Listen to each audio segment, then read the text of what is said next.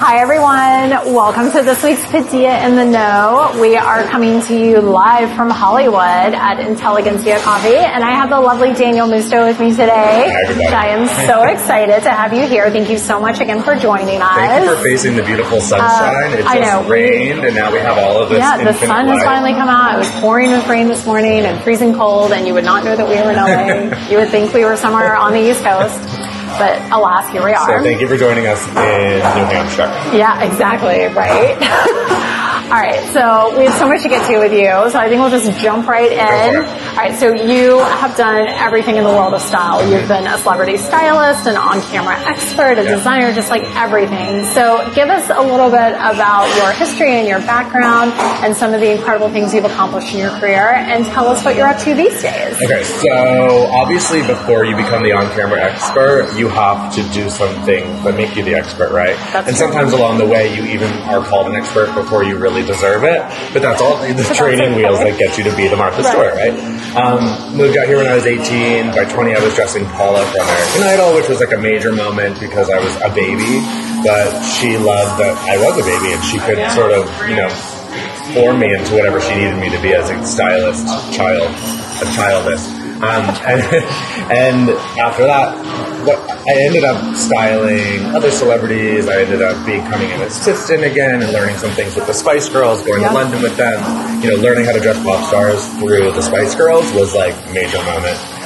Still friends with some of them too. It's a fun little mentor space for me as a stylist because, as you can see, I love a little rhinestone fringe, and so do they. Making pop music always requires a little rhinestone. Everyone needs a rhinestone moment. Thank you, Cher. But in everything that I did, I would mention that I wanted to be on camera doing it as well. Yeah. And really just, instead of dressing one person and changing their look or their career or their overall aesthetic, I wanted to change it for everybody. I wanted women all over the world to be able to listen in on me and learn what came of all the craziness that I was doing in my career. Ultimately, I ended up styling like every competition show for NBC and now Netflix, and with that, you're learning how to dress athletes and people of different body types, and then hosts who are in from all over the world. And there were days where I would fit like 8 hosts who didn't speak English, and you're like, okay, I didn't realize it could get harder. Yeah, it did. But now they don't even speak my language, and I'm being denied a translator. So I'm like, what is this job? What is this life? But it ends up teaching you so much more about dressing someone and communicating through clothes and body types without words. So all of that sort of led me to where I am now, where now I'm on a reality show on USA and E! Network, where I get to just be me. It's so funny. My whole life I worked so hard to be able to like talk about my resume on TV, and they're like, let's forget about all that. Just be you. Just be Daniel. So that's an interesting moment where you're celebrated just for who you've become as a person, and everything else is sort of just on the wayside. Yeah. But I guess I should be flattered. Full circle, and you should be. Yeah, and it's fun. And now, we worked together at E! before, and now E! has me come on to do red carpet hosting, but more in the real people space. So we work with Stitch Fix, and we do it with Zales, and we interview like regular people on the red carpet, but then it airs during the celebrity red carpets where we celebrate real people, which has sort of always been my thing. So it's almost like 10 years ago, these little voices in my head were saying, get in touch with real people by way of, sitting on top of the shoulders of celebrities. And now it's sort of, real people are the celebrities for us. Yeah. It's a nice full circle. Isn't it interesting? Where do we go next? I'm 33. What's going to happen? I don't know. Zombie apocalypse, what's going to happen? That's all I feel we could do from here. I mean, I feel like we're not far away. So I would say for everyone, celebrities, regular people, influencers, Instagram has truly made your life a fashion show. Yes. And you are constantly having your photo taken. You're in stories, you're on your feed, you're in your friends' stories, you're forever around. So how important is it when you are representing a brand, when you are a brand, when you're hoping to work with brands, to dress on brand for your personality? Okay, so about a year and 3 months ago, it was the new year, it was 2018, and although I'd sprinkled some of my personal style into my Instagram and into YouTube moments, I wasn't really focusing on it, and it would just happen by mistake. And my friends and my fans and my followers were all like, I want to see more of you. I want you to literally style shoots that feature you utilizing the styles that you've developed over the years with your talent, people you've been dressing. And I just was like, okay, we're going to start shooting. So I started hiring photographers and shooting looks and going to different places and producing these mini Instagram shoots. And at first I was like, who am I in that world? Like you don't realize that when you're behind the scenes and you're constantly dressing everyone, how interesting it is to develop yourself while thinking for everybody else. So I ended up kind of finding this fun world of flair and sparkles and rhinestones and a love for country music now expressing itself through fashion on me. So in my personal style on the gram, that fashion show is very like comfortable but flashy. And that's kind of where we sit right now. That's what it's sort of come to. It's because at the beginning I was wearing these flashy suits and then I was also doing jean jackets. I'm like, what's the middle point here? So we found this fun space where I'm very like Liberace lumberjack. I love that. Liberace lumberjack is my new favorite phrase of the week. So that's kind of where I've ended up in that little like fashion show of life where people get to experience it. And I enjoy doing it. I enjoy expressing it. I enjoy showing how dorky and cheesy I could be behind the scenes. We have a lot of like when you would love watching like true life Britney Spears back in the day, and you see her like film a video and then she's like sticking out her tongue and eating crowd food. That's so me. I love it. It's so good. Oh, Britney, love you forever. So when someone is thinking about constructing an outfit to express their personality on social and photographs on camera, what do you work with them to help take it, like, or what do you take into consideration when you're working with them to put an outfit together that helps them stay on brand and articulate that brand visually through what they're wearing? There's two kinds of people, those who want to stay on brand and those who want to rebrand. If you want to stay on brand, then we will do a vision board of all our favorite looks that they've done. That's usually someone who has some sort of success, either as talent or a socialite, and they want to take it to a new level. So we do this fun vision board of like, you looked great here, you looked great there, that was great at that party, the Vogue event, you looked amazing, let's do more of that color, and you put that all together. And that helps you think in this fashion mind where you're solely focused on what you've done that was great. You know, we forget all the bad stuff, we've all made weird, bad fashion choices, put those on the wayside, only focus on that, and you become this like creative brain where the wheels are constantly just turning and, you know, resubmitting the positive outfits, like the outfits that really brought positivity to you. And then if you want to rebrand, a lot of times those vision boards are featuring other people's outfits. So I say, you know, to guys, like, do you like David Beckham? Do you like Brad Pitt? Do you like Will Smith? Let's Google their red carpet moments. And it's amazing what you can find and be inspired by Googling your favorite celebrities whose style you want to emulate and the word red carpet outfit. And then you just create this vision board where you get head to toe full looks and you can say, okay, like I love Brad Pitt's shoes and everything, and I love Ryan Phillippe's blazer choices.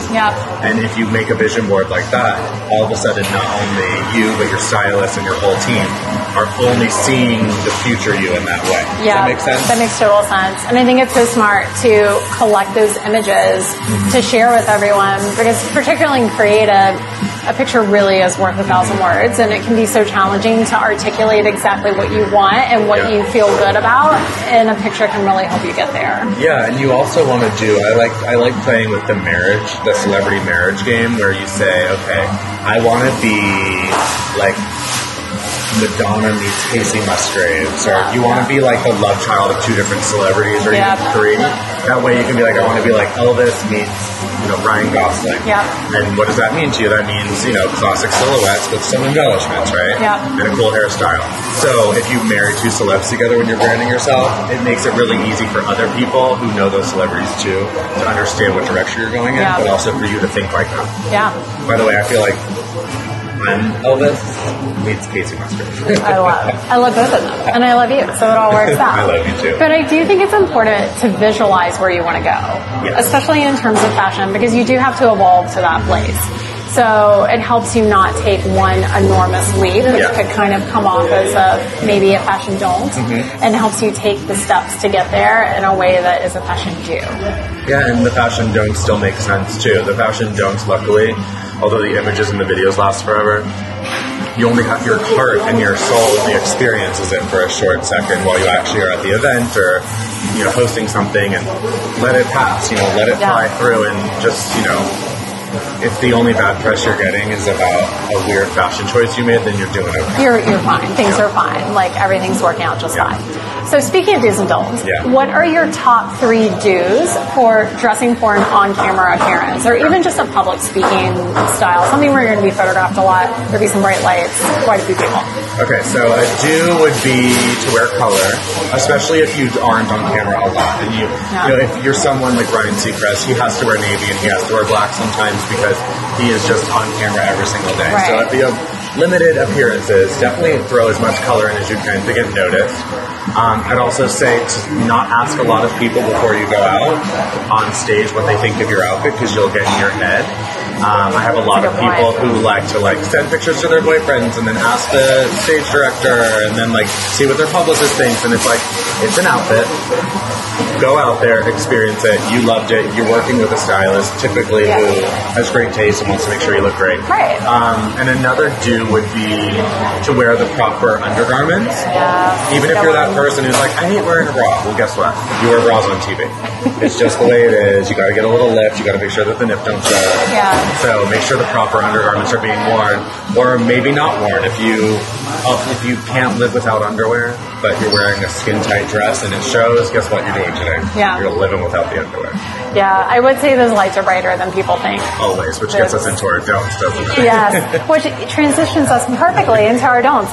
So what would you say are the top 3 don'ts for dressing on camera? Okay, top 3 don'ts. Don't wear any fabrics that are too thin without the proper undergarments, or even at all. Why even take the risk? Because I also don't love when you can see a bra. Yeah. I don't think it's great unless you're wearing La Perla and and it's that's supposed the point. to be seen that right. way. You want to make sure that everything that you're wearing lengthens you, no matter how tall you are. Because I feel like the camera adds 10 pounds makes sense, but it sort of shortens everyone. Yeah. And I think that's the part of it that makes it seem like you have more weight on you. Yeah. So anything that elongates you, like a stripe like you see behind us, you want to do taper things in as much as you can. The key word on any shirt is darts. Darts on the back are what you see when you, especially buy a men's shirt or a fitted women's shirt, even at Express, where they put the little triangles in the back to suck it in at the waist. No matter what your body type, that will always help you. And then also, don't go.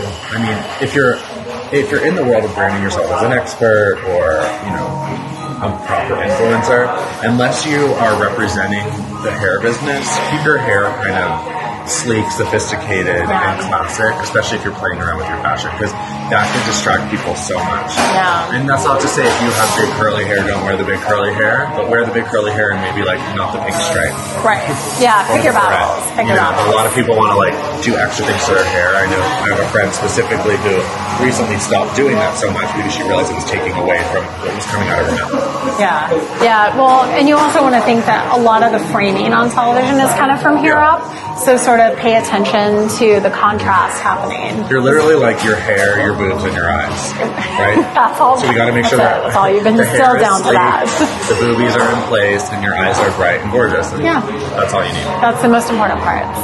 So, what are 3 items that you always carry with you in your kit as your in case of emergency items? And have you ever had to use any of those? Okay, yeah, I use them all the time. Number 1 is the double stick tape, just because I use it for things on women. You use it to not show, your bust line or take things hold your pants up. But for men, we use it for weird stuff, like holding our collars down. That's a big one, because collars have a life of their own when you're on camera, and they will just pop up, they'll fly. You're like, ooh, is there an invisible string tugging on this? Right. So you want to keep everything tapered down. I also love a Sharpie, a black Sharpie in every size, because you'd be surprised how many times you see this had a Levi's tag on it, but I made it black because I felt like the red was popping too much when I do things like this. Yeah. So I darkened it with a Sharpie. So smart. If you ever cut out a tag from inside of a blouse, especially a woman with more sheer fabrics, you'll see that little bit of white in there, and most of the time you have a navy or black color going on, so you can Sharpie that. Having a Sharpie in every color is great, to Sharpie on top of that satin tag so that you don't see it anymore. I'm going to do a bunch of these, not even very. Then there's black safety pins, they're amazing. If you're doing self-alterations, unless it's a white item, usually a black safety pin won't reflect the light, so it won't bounce off on the silver, and it'll just be muted. and you'll have like whatever little nip and tuck you have to do. It's great for hemming pants last minute. You just use the black safety pins on the inside, you iron it down, and everything's fine, at least for the day. I also love, for both men and women, a lot of times on shows now, we do talk shows, although you're speaking straight to the camera, they'll pan around you and show the top of your head. So I love the Topix hair powder because we all have a cowlick.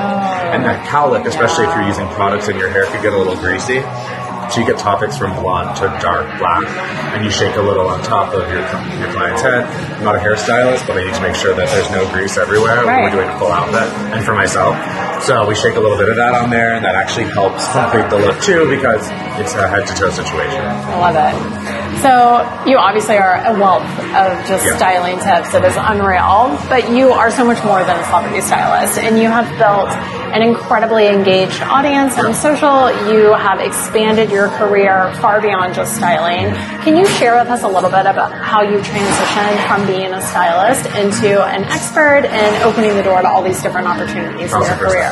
So when I was 16, I remember telling my mom I wanted to be like an on-camera stylist. I'd see them on Oprah or like Entertainment Tonight, and I'd be like, I want to do that. And she's like, well, you need to learn how to be a stylist first, and then you do that. So going into a career as a stylist, to have that sort of in the back of my head, it would just, you're on set with people all day, important people who are huge publicists and managers and agents and directors and producers, and you just put it in all of their ears as they're loving you up and seeing how talented you are, and that you show up and you're professional and you look great and you clean yourself up, that you also would love to do what you're doing on camera. And that goes for any business. If you're in the medical field, if you start telling people that you want to be an on-camera expert in the medical field every day in what you do, no matter what level they're at, you will always reach somebody who has some say. Like, at the end of the day, if even the local news in a small town wants to have you on as an expert, that's huge if that's your first thing, and that is so easy to do. Literally, people are so desperate and hungry for your expertise, way more than you are to get it out there. Yeah. So once you realize that, you're just like a talking machine. It's also a great way to hone your craft. I think practice is invaluable in this career. So I think it's such a wonderful way just to keep getting on that bike.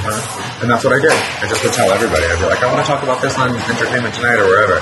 And just slowly you start to get brought on. A lot of it now happens in like podcasts or these like AfterBuzz TV things that people do where you learn how to do it without being seen at first. You're just heard. We used to call it radio.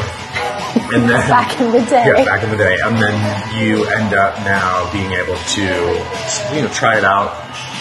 Are you the funny person? Yeah. Are you the informative person? Are you the cheeky person? Are you the sarcastic person? I'm all those things. But I realized that along the way. Right. And because as I was pitching myself and I was getting these jobs and hosting these live events and going on these TV shows, you realize that you start to hone in on what people are laughing at, what people are writing you about the next day. Oh my God, I loved when you talked about double stick tape and what you do. You're like, oh, people are into the hats. People love a hat. So you start elevating that part of yourself. And it's like Gordon Ramsay. You think Gordon Ramsay is a total jerk all day, every day, and is like cracking whips? No. But for the 30 minutes we get him on TV, he knows that that's what he needs to be. It's a part of him. Yeah. But that's what we reacted to, and that's what we love. Yeah. So that's what you do. You elevate that part of yourself. So smart. Such great advice. So for someone who's trying to break into the media as an expert in their field, can you share a little bit about what you think would be a great way to approach that, some things that have worked for you? Using this, Instagram Live is huge.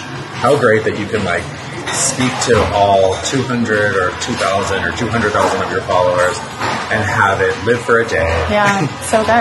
Of course, people can latch onto this and save it forever, but for the most part, it's just a fun, temporary way to experiment, to chat with people directly. We didn't have that when I was starting.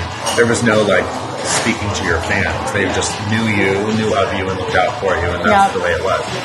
So utilizing this space and, pretend that everything that you're doing is the biggest gig that you want. So for me, a dream job would be to host America's Got Talent. I would love to do that. I would love to experience that with all of the contestants.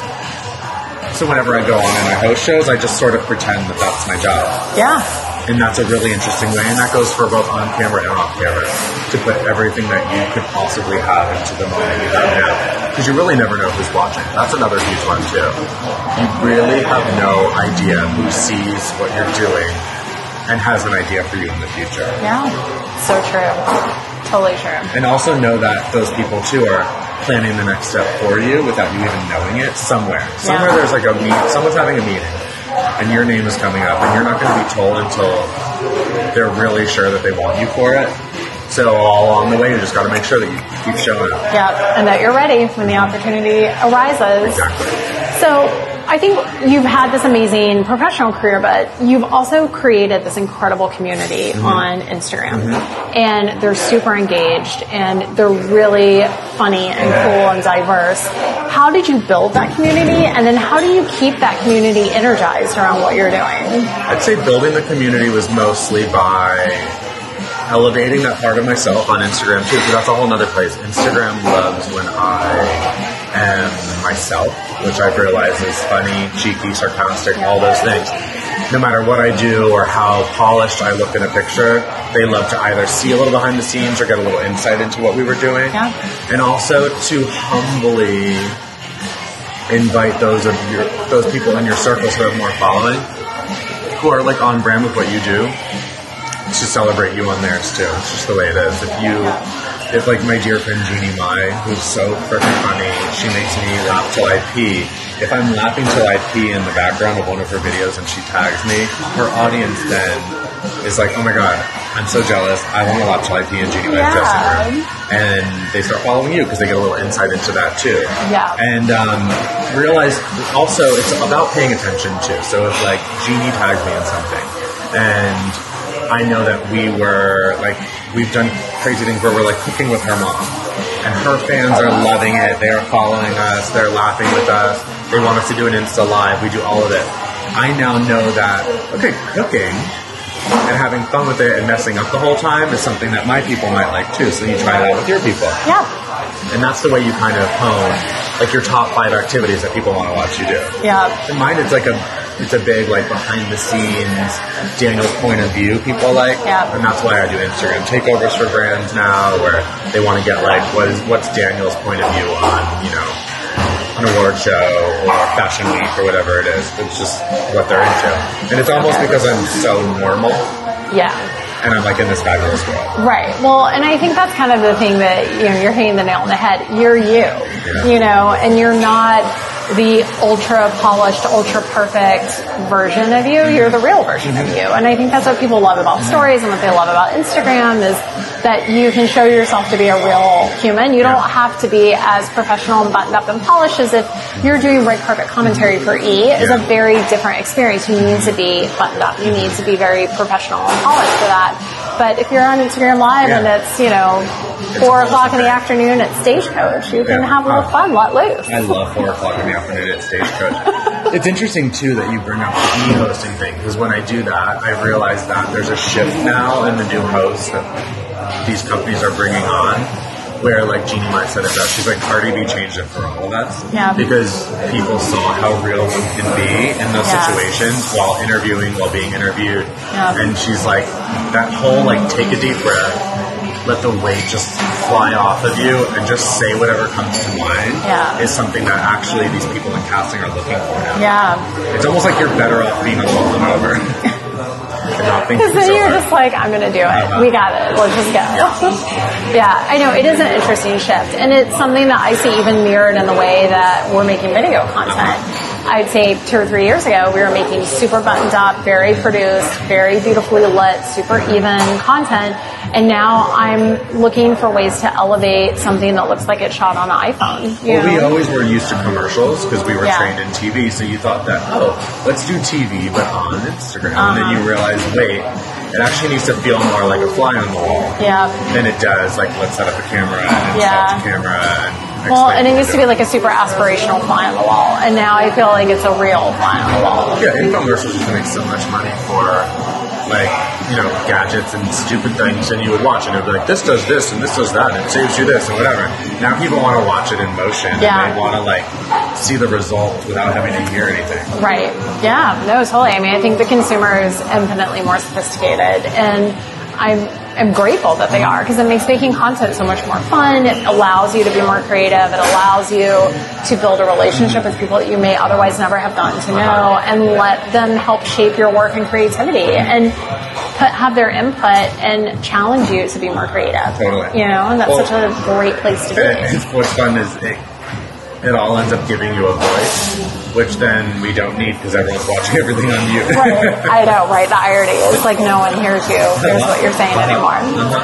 Well, where can everyone follow along on your adventures? Okay, so follow me at Daniel Musto, M-U-S-T-O, like Gusto. I also have, as a fluke, randomly, I am now doing like a custom clothing line called Daniel Wait, no, Diamond. time out. It's not a fluke.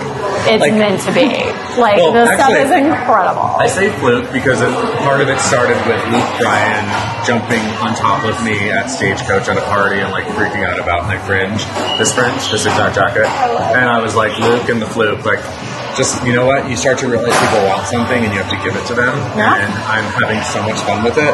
Because like I said, I've always been styling and then speaking to the masses about it and teaching people about what I've learned, but now I get to sort of design for the masses based on what I've created and the different things I've done and embellishments that I've done to clothing. Yeah. That people have always been like, where can I get that? Yeah.